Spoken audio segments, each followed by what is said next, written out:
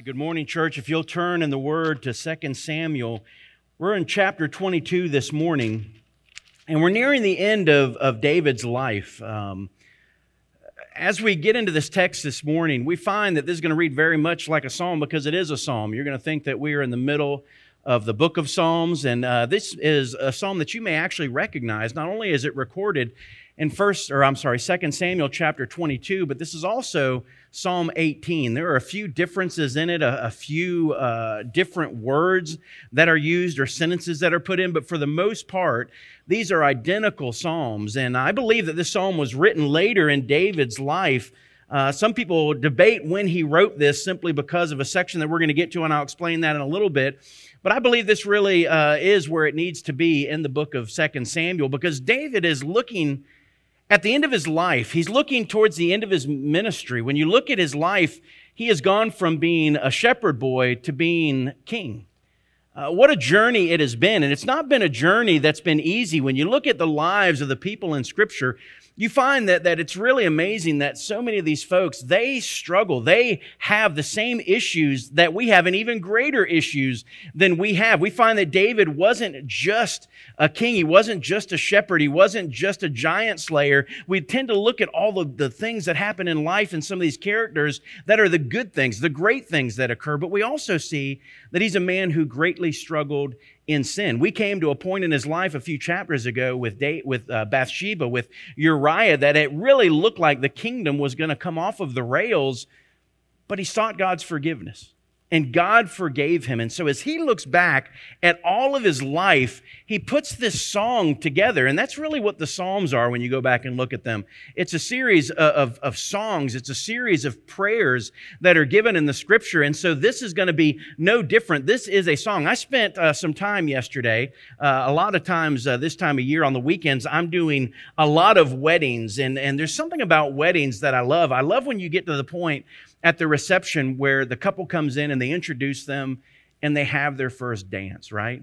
Because when they have that first dance, it's not like they just say, find a song, or they just flip on a radio station and see what pops up. They have chosen this song very carefully. You can look in the eyes of the couple and you can see that they're moved by the song that's being sung. And then it gets worse, because then the father and the daughter get up there. And then you listen to the words of the songs that they have very carefully chosen. And all the women are crying, half the men are crying, and half of them are looking away from everybody so they don't cry. And then you get to the mother and the son dance. And literally there is this reality when you sit in a moment like that you realize the power of music. You realize that songs, that music have this potential to absolutely impact us deeply. It's because music has this way of really expressing our hearts, expressing our feelings. It's like music. Because let's be honest, how many guys in here, you remember making your girlfriend a mixtape? Well, let's say wife, so y'all aren't in trouble. Anybody ever do that? Am I the only one? Do y'all even remember mixtapes? Oh yeah, thank you. I know some of y'all have done it, and the rest of y'all are lying because you did it too, where you make all the songs that you want your girlfriend or your wife to know exactly how you feel, because that's what music does. It is expressive and it shares our heart. And so we look at David's life, and he wants to express gratitude and thanks to the Lord for the life that he has lived. As we said, he's been a shepherd. He's been a giant slayer. He's been a soldier. He's been a king. He's been a psalmist. And we know that he's been a sinner. But David has achieved true greatness. And when we talk about greatness, we're not talking about it as the world sees it, but I believe that the greatest thing that was said of him was that he had a heart like God's heart. And folks, you may not realize it, but you're going to see it in this text 2 times as we read through it, that he's going to say that, you know what, Lord, it's you that made me great. He doesn't take credit. He doesn't believe that he's great in and of himself, but he's going to look back at his life and he's going to see victory after victory after victory that God has won, even in the midst of all the trials and all the temptations and all the struggles that he faced. At the end of his life, he still looks and he sees the victory that God has given. And he sees the great kingdom that God has built and the throne that he rules upon. And he sees that all of his enemies have been put at his feet. Now, when we left the last chapter, what you find is that this probably is super appropriate that it be placed right here, because it is the last time in David's life that we really see him facing a huge enemy like the Philistines or like Absalom or like any of the other threats to his kingdom that he's seen over and over and over again. As much as the kingdom of God grew under David, we recognize and we realize that the sword has been there through much of his life and much of his kingdom. And we know the struggles that he faced. But he said that, you know what? God has now stopped all the fighting, all the battles, and he has conquered the enemies that have been before him. So let's look this morning in 2 Samuel chapter 22, and let's read it together. We're going to start in verses 1 through 19. So let me read it to you. It says, "And David spoke the words of this song to the Lord in the day that the Lord delivered him from the hand of all of his enemies and from the hand of Saul. He said, 'The Lord is my rock and my fortress and my deliverer, my God, my rock in whom I take refuge, my shield and my horn of salvation, my stronghold and my refuge, my Savior. You save me from violence. I call upon the Lord, who is worthy to be praised, for I am saved from my enemies. For the waves of death encompassed me. The torrents of destruction overwhelmed me. The cords of Sheol surrounded me. The snares of death confronted me. In my distress, I called upon the Lord. Yes, I cried to my God, and from his temple, he heard my voice, and my cry for help came into his ears. Then the earth shook and quaked, and the foundations of heaven were trembling and were shaken because he was angry. Smoke went up from his nostrils. Fire from his mouth devoured. Coals were kindled by it. He bowed the heavens also and came down with thick darkness under his feet. And he rode on the cherub and flew and appeared on the wings of the wind. And he made darkness canopies around him, a mass of waters, thick clouds of the sky. From the brightness before him, coals of fire were kindled. The Lord thundered from heaven. The Most High uttered his voice, and he sent out arrows and scattered them, lightning and routed them. And the channels of the sea appeared. The foundations of the world were laid bare by the rebuke of the Lord at the blast of the breath of his nostrils. He sent from on high. He took me. He drew me out of many waters. He delivered me from my strong enemy, from those who hated me, for they were too strong for me. They confronted me in the day of my calamity, but the Lord was my support." I want you to see first in this song that David wrote, he says unequivocally that the Lord protects. I don't know what your thinking is on God, because what your thinking is on God is going to shape the rest of your life, the rest of your actions. What you believe about him shapes everything else about you. And there is this truth that we see something right off the bat with King David when we look at this psalm, when we look at this text, and that is that when he talks about God, he talks about it from a very personal perspective. If you notice, he's not saying he's a God or he's the God. What is he saying? What is he saying, church? He's saying he's my God. Look at the text. Look at what it says in verse 2. He says he is my rock. He's my fortress. He's my deliverer. When he looks at God, he is speaking from a personal, deep relationship with him. I hope that you realize that if you want to have the victory that David has, it comes out of a personal, deep relationship with Jesus Christ, to where you can say, not in theory, God is these things. But I know from my personal life, I know from my personal experience, I know because I have repented and I have believed and I have followed Jesus Christ. He is my Lord and my Savior. He's not a God who's distant. He's not a God who's dead. He is alive and He speaks today, and I know Him, and He is these things in my life. Do you see God the way David sees God? He says, He's my rock.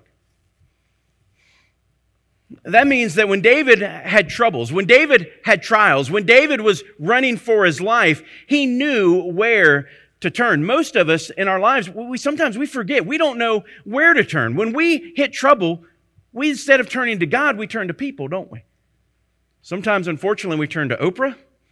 Sometimes we turn to Dr. Phil. Sometimes we turn to the latest book. Sometimes we turn to just the common thinking in our culture and what is easily agreed upon by everybody around us. But the reality is, if you want to know what it means to be protected by God, then you've got to know where to run when you're in times of trial, when you're in times of struggle. And he says, listen, I know where to run because God is my rock. He's my fortress. He is my refuge. I want you to think for a moment, church, what do you know about God? Do you run to Him because you know He is your stability? He is your security. He is your safety. He is your sanctuary. He is your shield.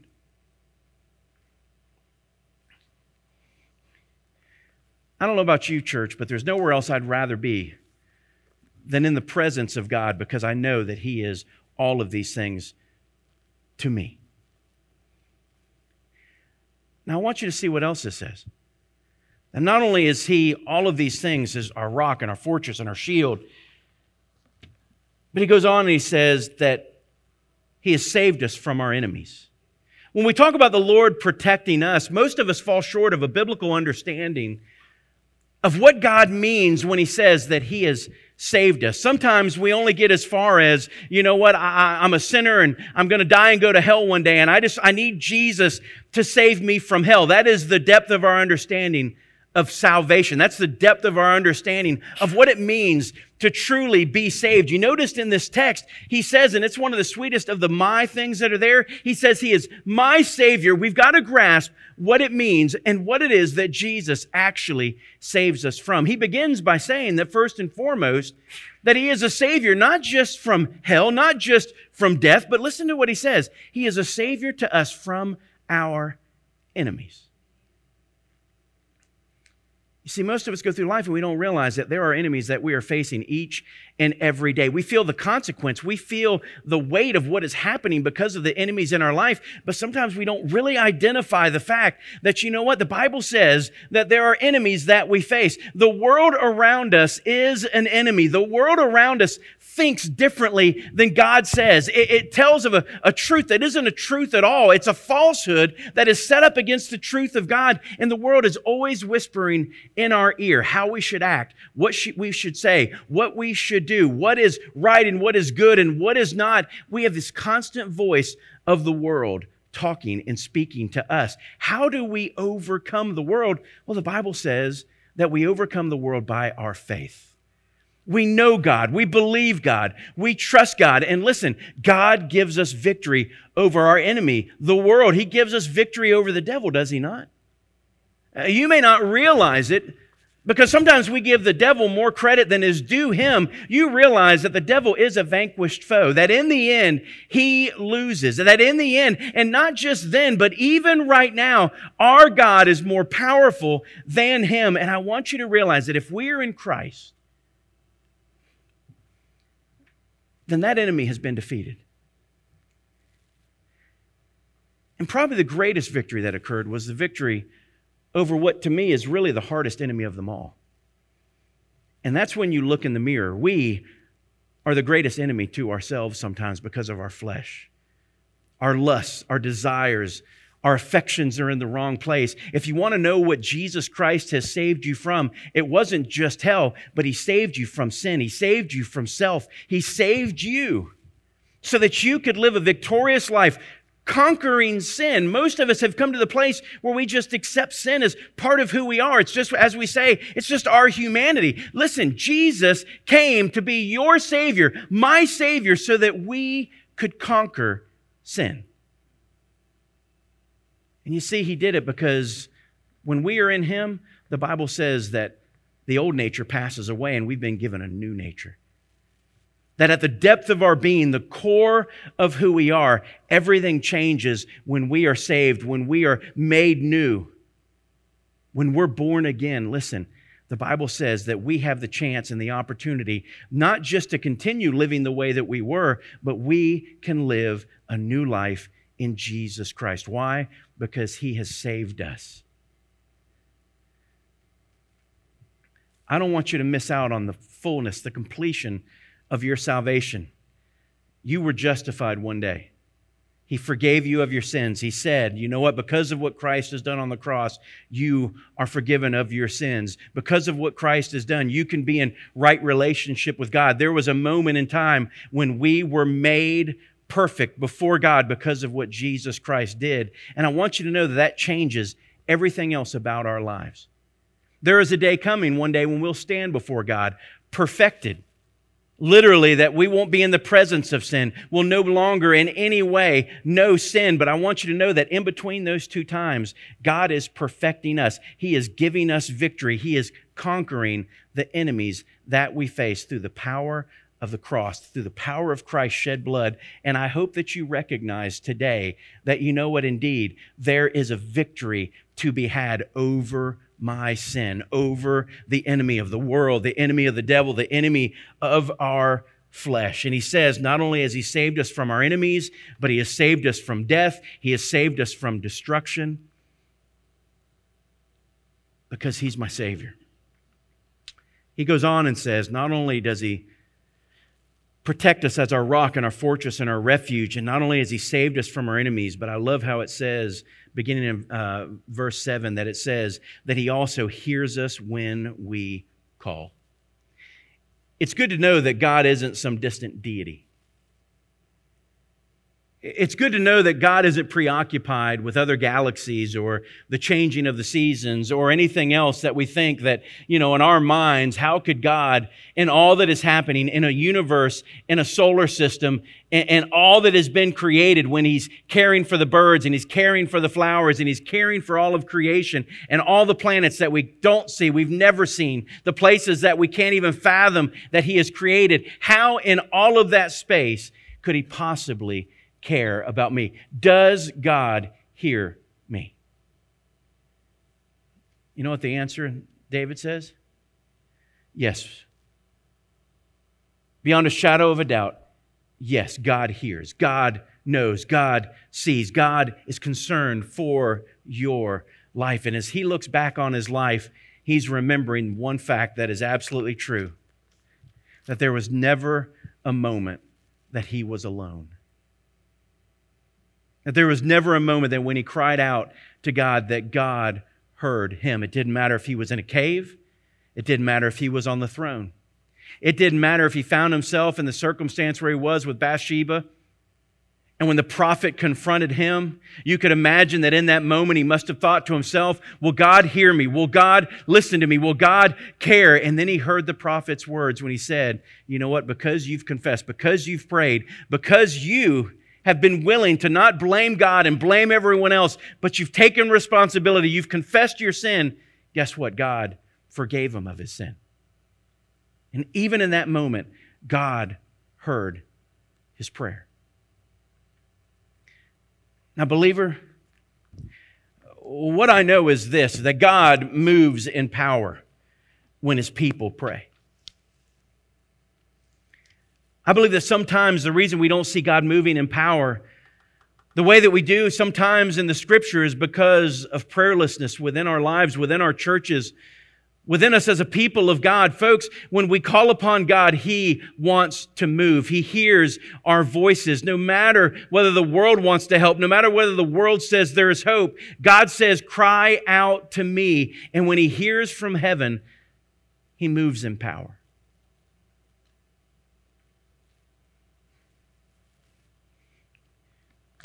Sometimes you think about people like I do, my mother. And I think, how in the world can my mother or my stepdad be saved? They seem so distant. They seem so hardened towards the gospel. But you know what I cling to?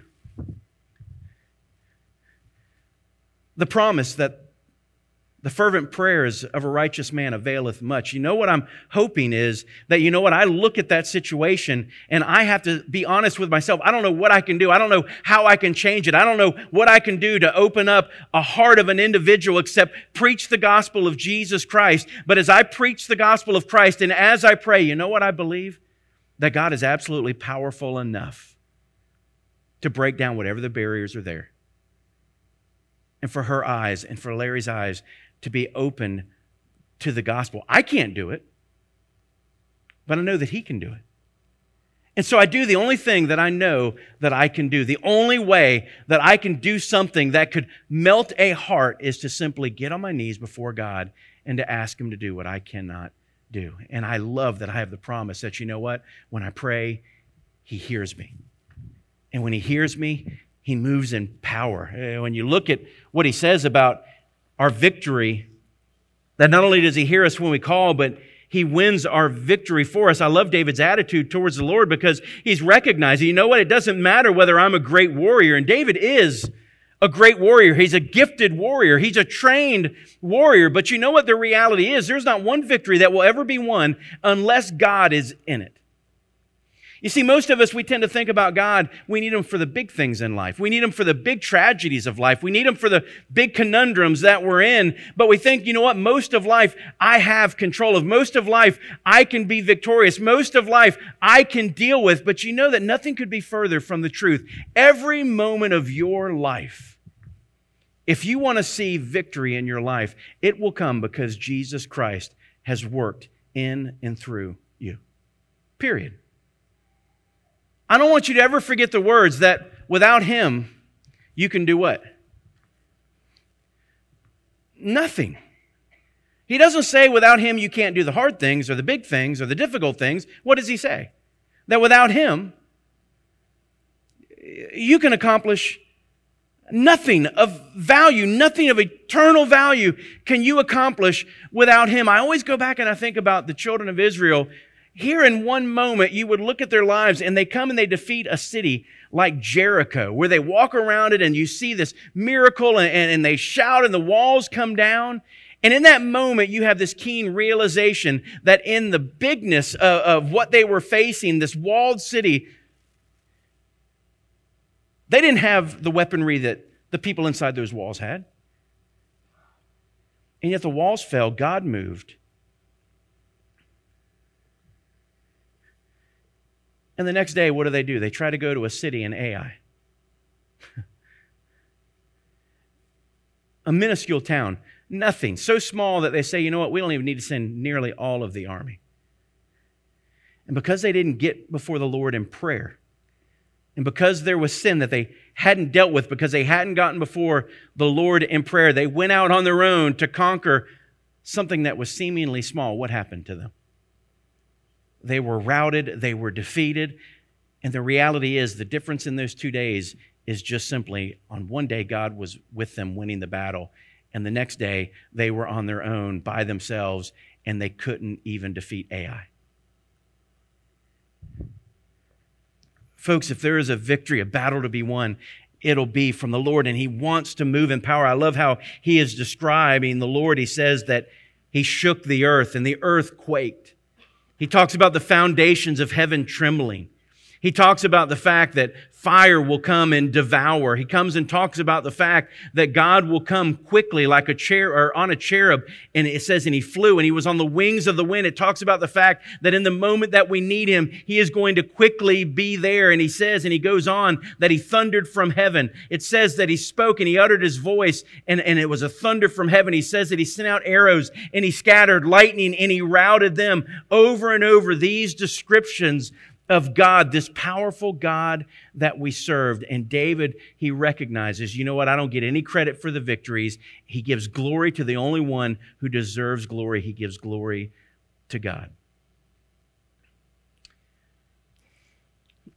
Folks, I want you to see that God is greater than our circumstances. I don't know about you. I like movies or shows about nature. I like watching shows about animals. I like watching shows about anything to do with nature. Disney Plus was a great buy because we get Nat Geo and all those things are on there, and Discovery and all those movies that have to do with nature are on there. And I watched a show one time about icebergs, and I found it very interesting, some things about icebergs, because they said as you look out on the water, it's kind of crazy because you can see that there are smaller icebergs that it seems like they're moving one direction. And the reason they're moving one direction is because the small icebergs are primarily above the surface. They don't have a depth to them that goes way down into the ocean. There is a depth, and there's probably more under the water than on top, but it doesn't go very deep into the water. So those icebergs are controlled by wind.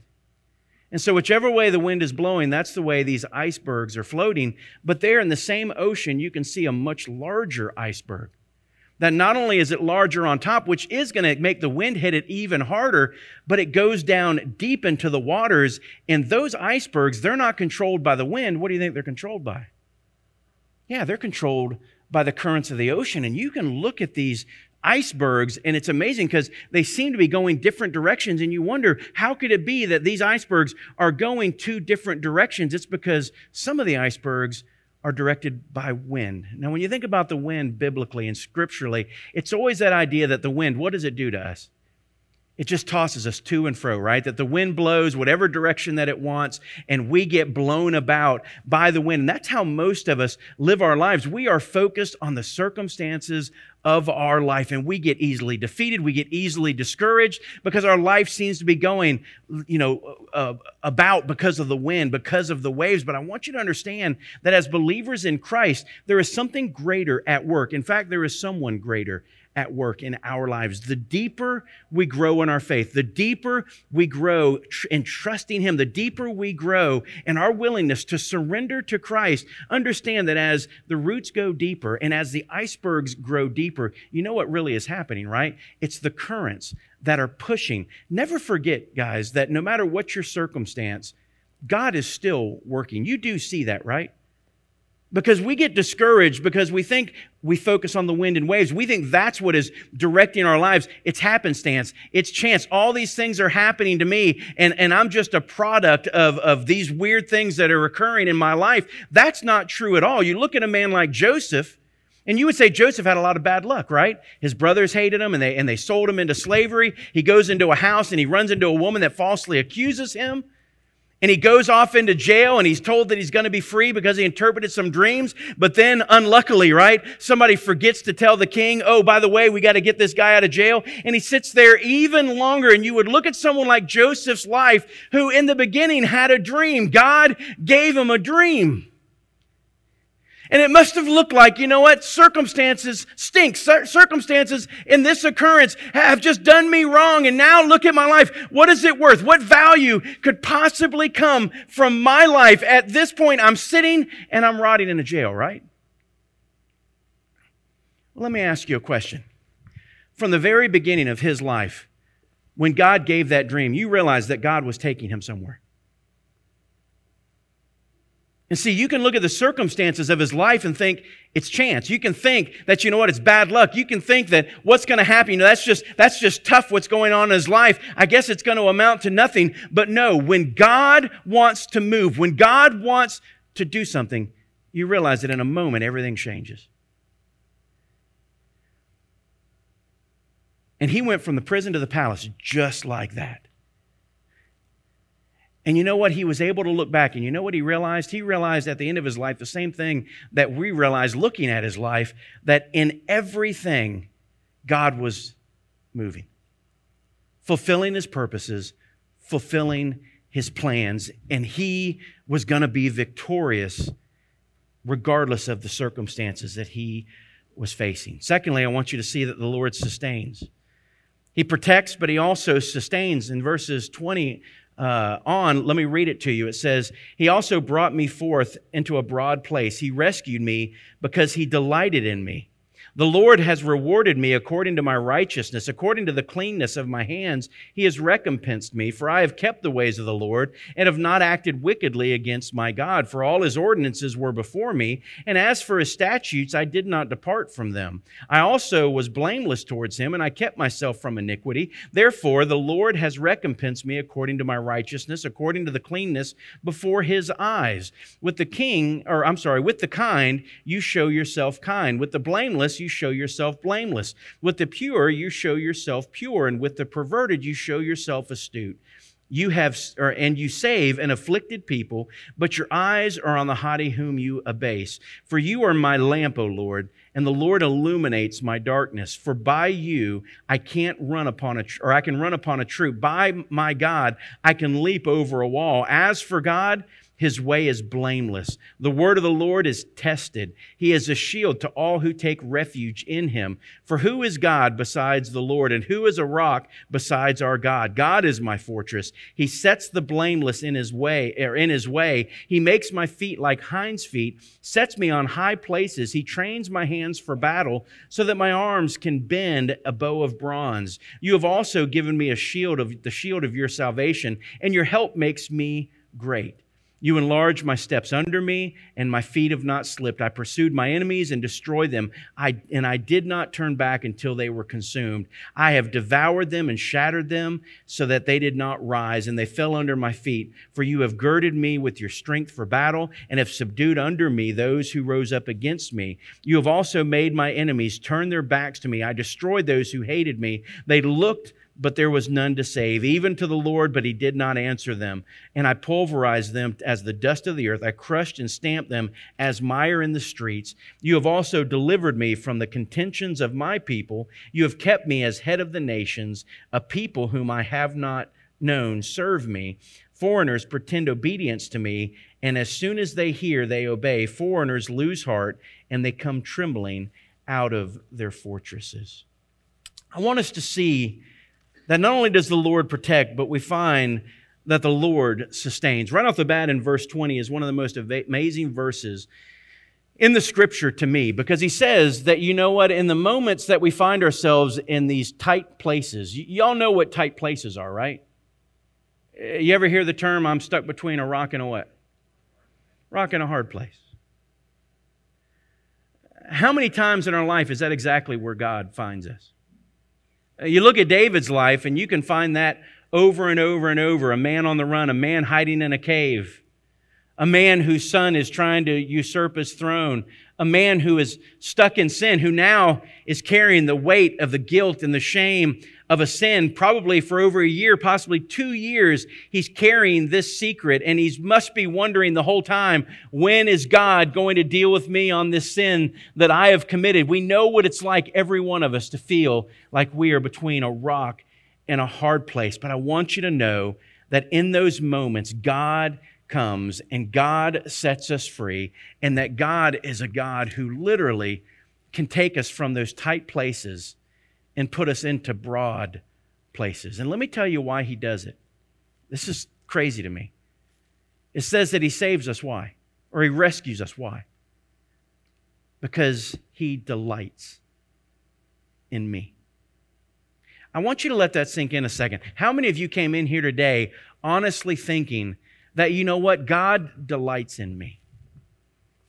Most of us struggle with that because we can't help but look at the struggle. We can't help but see the place that we are in. And sometimes we're struggling in sin. And so we're looking at God and we're wondering, does He love me? Does He see me? Does He care about me? Could He possibly even delight in me? I mean, the thought that God would delight in us is a shocking thought. When we see ourselves for who we are without Him, it is a shocking thought that He would love. But I want you to see that we have a God. We want to say, you know what, well, I have to make myself lovable. Folks, that's not why He delights in you. He doesn't just delight in people who are lovable. He doesn't just delight in people who have their lives together. I want you to realize that when it says that He delights in you, He has chosen you to save you, to love you. When Sydney was a little girl, she wanted a cat, and I told her she could finally have it. She wore me down over time. We went into a house of a lady who said that we've got several cats, and I want you, you can pick whatever one that you want. And so we went into the house, and some of these cats were beautiful. One or two of them were like, they had like a tuxedo on. They were black, and they had the white chest and the white paws. And there were some other ones that were orange, and all these cats. And I was thinking to myself, so many of these are pretty, but I had already identified one, and I was like, don't want that one. Well, guess which one Sydney wanted? And I'm thinking, why in the world would you want that ugly cat? It was just patchy and weird, and like it had no order to the color. It was just all over the map. And I thought, why? And I asked her, I said, Sydney, why would you not want this? Look at this. But I'm trying to sell her on all the other ones. And she just looked at me in a little tear. And you know what she said? She said, Daddy, everybody will want those, but I don't think anybody's going to want this one. And she wanted to take that cat home. And it made me think in that moment of the heart that God has towards broken people, ugly people. I don't mean physically, I mean ugly lives. I think about him with the leper. When everyone else is walking away, he's walking too.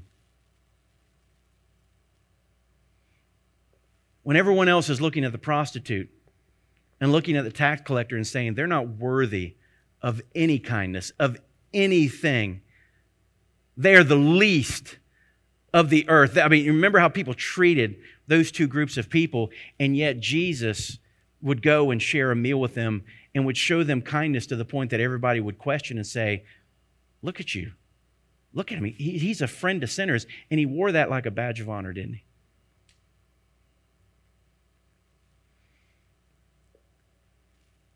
That's who we are when Jesus found us. When he says that he delights in us, don't think it's because we're the cutest cat.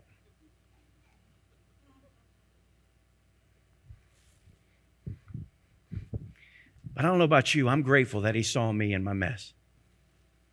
And he plucked me out of those tight spaces where I had made so many mistakes and backed myself into a corner.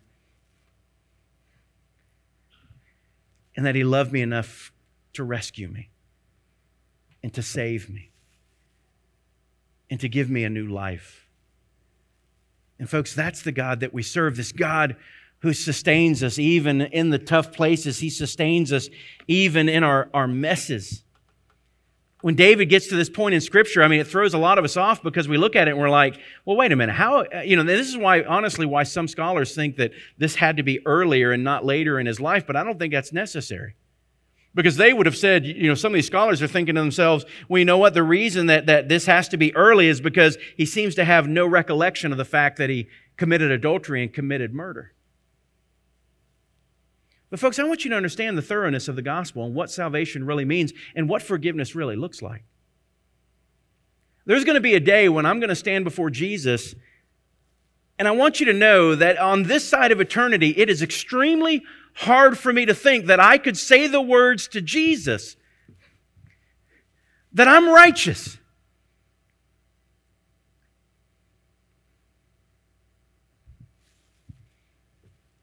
Because everything in me wants to say, no, God, I'm not righteous. God, let me count for you my sins, just the ones that I know, not counting the ones that I don't remember or I didn't even realize that I did. I would be so overwhelmed with counting my sins before Jesus. And I want you to know that I'm not going to go before Jesus one day and try to claim that in and of myself, I am righteous. But let me tell you what I do believe. That I will be able to confidently stand before God on that day and declare that I am righteous. Not because of me, but because of Him. Not because of what I did, but because of what He did. And there is a reality that many of us as believers in Jesus Christ, we live defeated simply because we don't see ourselves the way God declared us to be in Christ. Folks, when He says that He can cast sin as far as east is from west, He means it. When He says that He doesn't remember it anymore, He means it. He's not talking about a divine amnesia, but what He's saying is, I'm not going to hold it against you. You have been justified. You have been declared. I mean, think about those words. Not guilty. You say, how is that even possible? Well, it's very simple. Jesus didn't just die to take your sins. He died to give you His righteousness as well. On the cross, there was a transfer to accounts where all the sin debt that we had, that we owed, Jesus died in our place, taking the penalty of our death, and it was removed from our account and placed on Him. But I want you to know the reason Jesus came. He didn't just show up one day and say, here I am, crucify me. The reason He lived the life that He lived was He came and He was tempted in all ways that we are tempted, and yet He was without sin. He lived the perfect life that you and I could not live. He lived His life saying, God, I'm going to go where you tell me to go. I'm going to do what you tell me to do. I'm going to say what you tell me to say. And in every way, He honored God. He obeyed God. He was sinless when He died. And all of that righteous life that He lived, that shifted to our account. See, most of us just think about the sin, and we forget about the righteousness. And when I stand before God one day, you know what? I'll be able to say with a straight face that I'm blameless.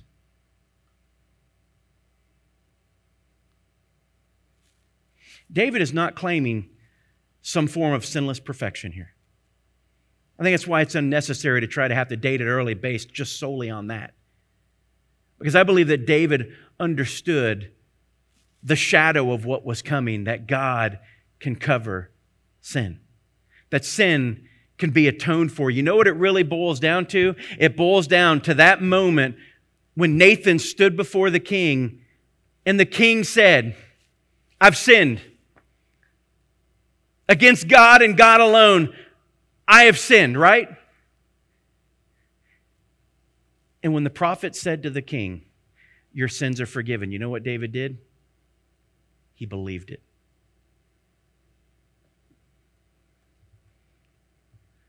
Faith. Guess how everybody that was ever saved in the Old Testament was saved? Faith. Not obeying the law. Not by being righteous enough. No man could stand and honestly say those things about his own life except that he knows he's been forgiven, that he knows his sins have been atoned for, and that he knows that God has declared him not guilty and righteous. Folks, we don't take that kind of grace and gift and just keep on sinning so that that kind of grace can abound, right? Paul dealt with that. He said, that's not a license to sin. That ought to motivate us to take not just the gift of forgiveness, but the gift of the power to stop, the power to change, the power to not just have righteousness accounted to us or imputed to us, but to also realize that there is a practical side to the righteousness God has given, that not only are we seen by God as completely righteous because of what Jesus did, but Jesus dying on the cross, Jesus being resurrected from the grave, the Spirit of God indwelling us, our nature being changed, now gives us the chance to live a different life that honors and pleases God. And you say, well, you know what? I'm going to screw up probably still. Yes, you probably still will. But guess what? If you confess your sin, what's the good news? He's faithful and He's just to do what? And not just forgive us, but what? Cleanse us from all of our unrighteousness. That means we go back to white again, pure as snow. Though your sins were as scarlet, what did He say He would do? You think those words were lost on David? I think what you see is a man who recognizes that God took this mess that I was, and He's forgiven me, and He saved me, and now I stand righteous because another has atoned for me. It's faith. I love that it says He sustains us in the darkness as well, not just in the tight spaces or our messes, but even in the darkness. I love Psalm 139 where it simply tells us that the darkness is as light to God. To me, nothing is more paralyzing than darkness. Some of you guys are new to the church. I probably haven't said this in a few years, but you have a pastor that is terrified of the dark. If you want to scare me, put me in a dark room. If you want to scare me, make me walk down a dark road by myself and then lurk in the bushes and make noises. You'll see me sprint, and I don't sprint often. A few years ago, the college kids, it's been 2 years, they want to take me to one of these scare farms or whatever. And I'm cool with clowns. I'm cool with, axe-wielding weirdos and the chainsaws with no chains on them. That stuff don't bother me a bit. But we walked into one room, and the guy's like, well, for the next 3 minutes, it's going to be completely black in there. And I thought I was going to have a heart attack. They're all looking at me like, man up, and I knew I had to do it, but I didn't want to do it. Because there's something about being in utter darkness where you can't see. That's a tough place to live in life, isn't it?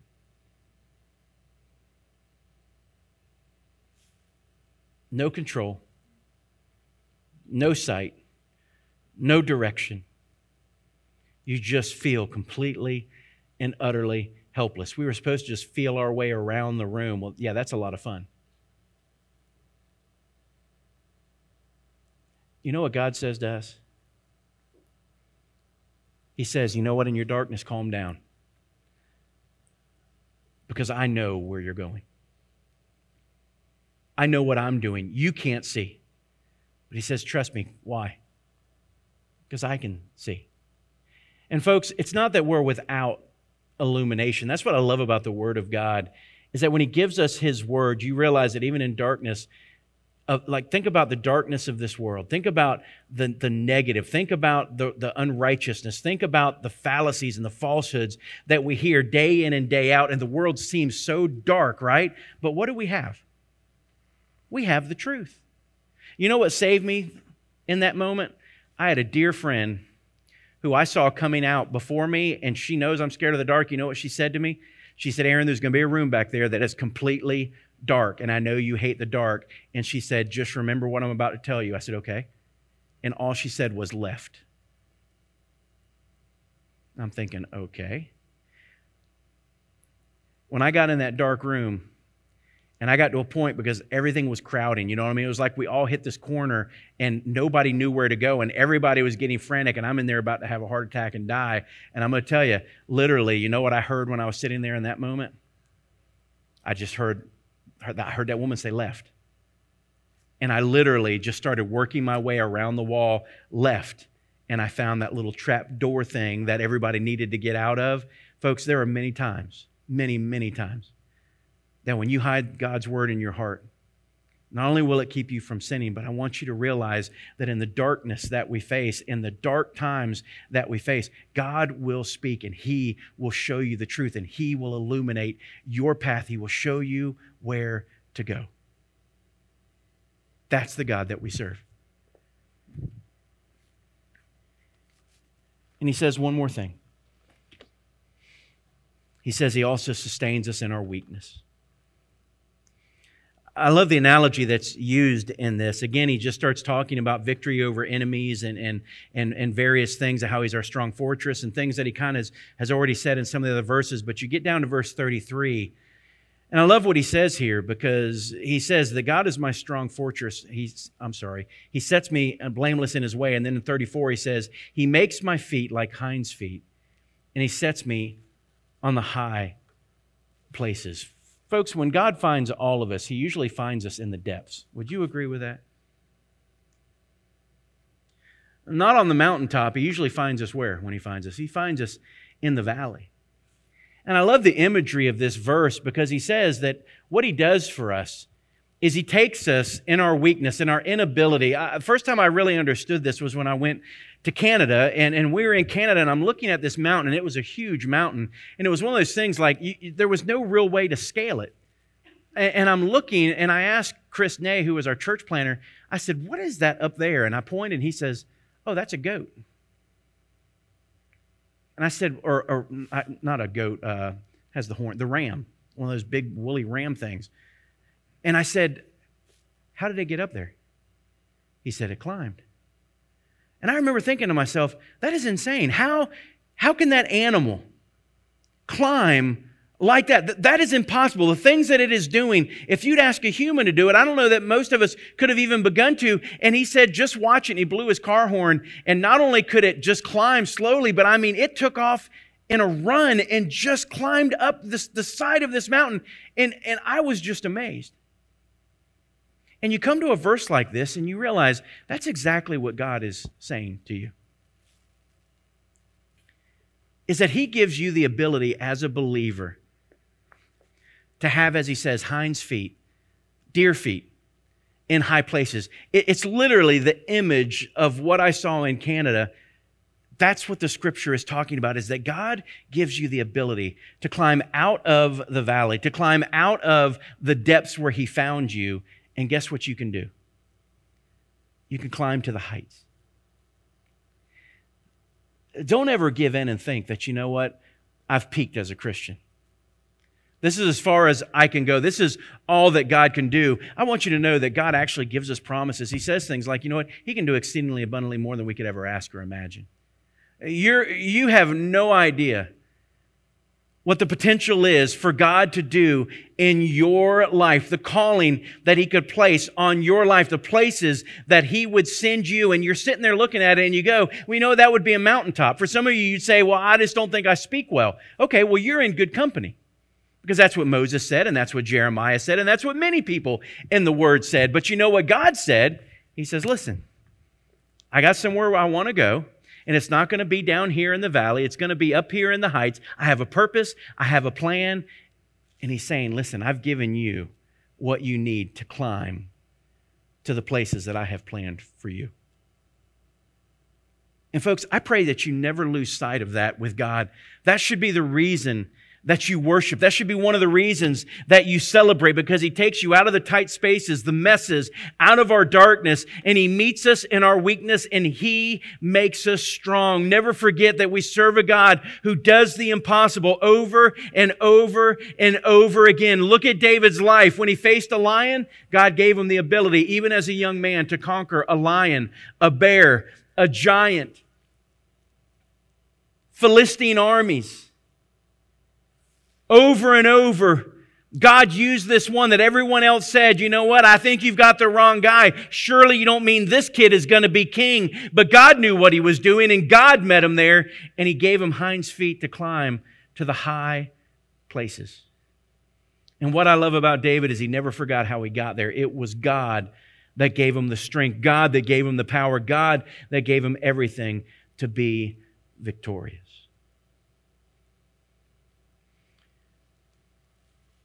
But folks, the journey is difficult, isn't it?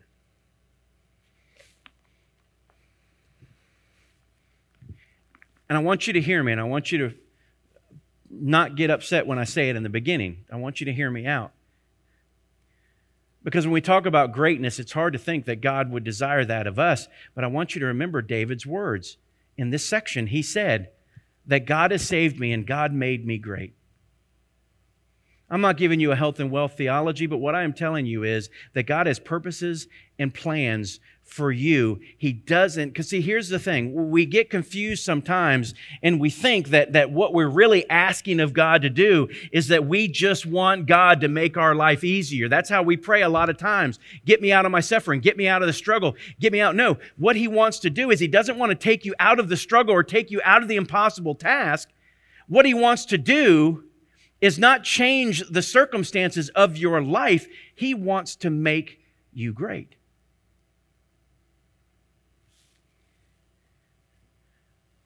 And why would God do that? So that you would do exactly what David is doing here. So that you will one day sing the praises of what God has done. How He's taken something that was nothing and made it something. That ultimately we want to be trophies of God's grace. We sing His praises when we begin to recognize the things that God has done. I'm not talking about riches. I'm not talking about health. I'm not talking about any of those things. I am talking about the simple day-to-day life that we live with all the difficulties that come with it. He didn't come to make your life easy. He came to make men great.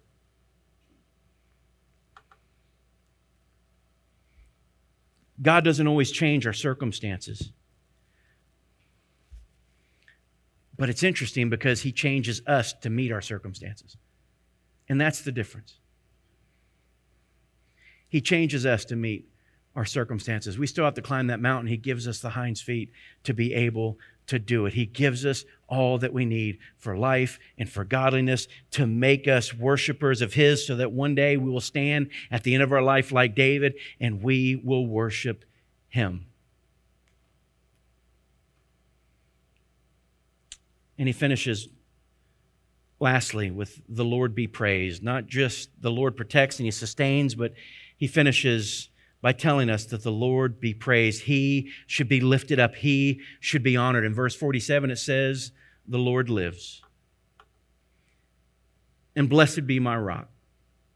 And exalted be God, the rock of my salvation. The God who executes vengeance for me, who brings down peoples under me, who also brings me out from my enemies. You even lift me above those who rise up against me. You rescue me from violent men. And listen to what he says. Therefore, everything behind what he is about to say right here from 1 to 49. He says, in light of all that we've talked about, therefore I will give thanks to you, O Lord, among the nations, and I will sing praises to your name. He is a tower of deliverance to his king. He shows loving kindness to his anointed, to David and his descendants forever. He says, if you need reasons to praise the Lord, here you go. I love the way it starts. He's alive. Now, how much more for us as New Testament believers should that resonate in our hearts? He is alive. We serve a resurrected King. What David was saying is to the people that are all around him, to the nations that were around him, this was his shout of praise, his bold witness that you know what? Any other God that is not Yahweh, it's not a God at all. What he was saying is, you've chosen idols, you've chosen gods that cannot save, and he's lifting up the name of Yahweh so that he can tell the world that the God that I serve is a God who is alive. He can save, he can protect. And then he says that not only is he alive, but he's faithful. I love the way he wraps up this victory song because it's as if he's looking out into the future, and I want you to see what he says. That when he finishes this, he says, listen, he's the tower of deliverance to the king. He's the one that shows loving kindness to his anointed. And he says to David and his descendants forever. He's looking out and he's not just seeing the faithfulness that God has had in the past, but the faithfulness that God has had in the past is giving him a song to sing about the faithfulness that he knows that God's going to also have in the future. He knows that, you know what, his day is coming and he's going to leave this earth and he's going to die. But you know what the reality is? The promises of God, how long do they live on? They live on forever. And he knew that God would be faithful to keep someone on the throne, that he would keep this lineage of David going. Why? Because out of the lineage of David would one day come a Messiah, and he's looking out over the rest of his life and looking out into the future and out past his life, and he recognizes one thing, is that the God that has been true and faithful to me is going to continue to be true and faithful to my descendants until he fulfills every single promise. Now, folks, what about you? Don't give up on the promises of God because they don't arrive when you think they should, or they don't happen as quickly as you think that they should. Don't give up on the promises of God that he has placed on you as a believer in Jesus Christ. Cling to his promises. Cling to the things that he said are true about you, because we serve a God who is absolutely faithful. We may waver. We may not keep our commitments. We may struggle in the ways that we struggle, but don't put on God the way that you view yourself. He is faithful. And he says that he's the rock of our salvation. Folks, in Christ, we have an assurance of salvation. He is a rock. He's steady. It's there. We can count on it. It doesn't move. The reality is that because of what Christ has done for us, because of the promise of salvation, because of the cross, because of the resurrection, we can be sure of the salvation that he's given to us. And he says that he is our avenger, and it says that he is worthy. Therefore, I will give thanks to you, O Lord. And he says, I'm going to give thanks among the nations. As the musicians come this morning, I want you to take a look at your life. Warren Wiersbe said something that I want to just close with. Because it's true for everyone in this room. He said that your life today may seem hard. How many of you would say that's me? That my life seems hard? It definitely does for me. Man, y'all must have a lot better life than I do.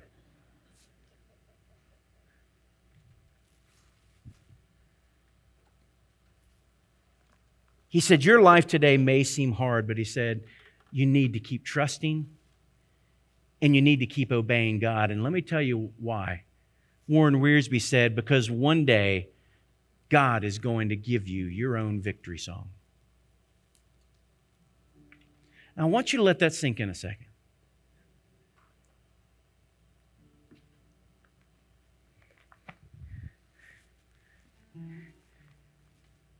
I really believe that you're getting a glimpse of what heaven is going to be.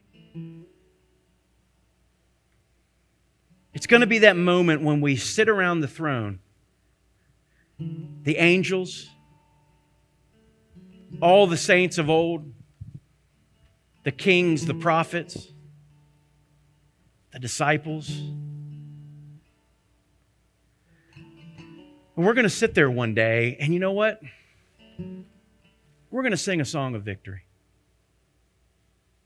I truly believe that if we would slow down, we would see what David sees. This God who is my rock and my refuge. This God who can save me from all of my enemies, from death, from the grave, from hell, from the power of sin. We can look at our lives and we recognize that He meets us in our messes, and He meets us in the tight places, and He meets us in the darkness, and in our weakness He comes and He shows Himself strong. I want you to think for a moment, if those things are true and you know those things, why in the world are we going to wait to sit around the throne to sing those songs? I want us to get past the distractions of the circumstances of our life and see that we have a God who is moving and fulfilling His purposes and His plans in us. And the one thing that God wants from you today is He wants you to bring honor and glory to His name. Today, not later, not in eternity, but right now, because of all that He is and all that He's done. He literally says to us, because of that, I'm going to sing praises. I'm going to honor God, not just in my life, not just in my sphere right here, but all the way to the nations. I am going to sing His praises. Folks, we have every reason to sing today if we are in Christ Jesus. And if you aren't in Christ, then let me encourage you. Today can be the day that you can be saved. Today, the Bible says you must repent of your sins. Turn from your sins. Follow after Jesus Christ. It means that we confess with God that I'm a sinner and I'm in need of salvation. I need your forgiveness, God. And I confess to you my sins. Will you forgive me? Most importantly, will you change me? Because if you'll change me and you'll turn this heart around and you'll give me new life, I will follow you. I will turn and repent, and I will forsake the way I'm living, and I will follow after you. And He says that a man must believe that Jesus is the only way to salvation, that He died on the cross for our sins, was buried, and He rose again to give us life. If you believe that today and you've never given your life to Christ. I had a young lady walk up outside after service. She came up to me. She was very shy. I've never met her until today. She looked like she's about 14. And she said, Pastor Aaron, can I speak to you? I said, sure. She said, this weekend at the girls' retreat, the youth went and had a young ladies' retreat and a young men's retreat. They all went different directions. She said, yesterday I gave my life to Christ, and I wanted you to know that I'm saved. And she prayed to receive Him, and she asked for forgiveness, and she wants to be baptized. Listen, God is stirring and God is moving. And if you want that same salvation that young lady found this weekend, it is available to you today, right now, in this moment. All you have to do is pray and ask God to save you from your sins, believing that Jesus can do it because of the cross.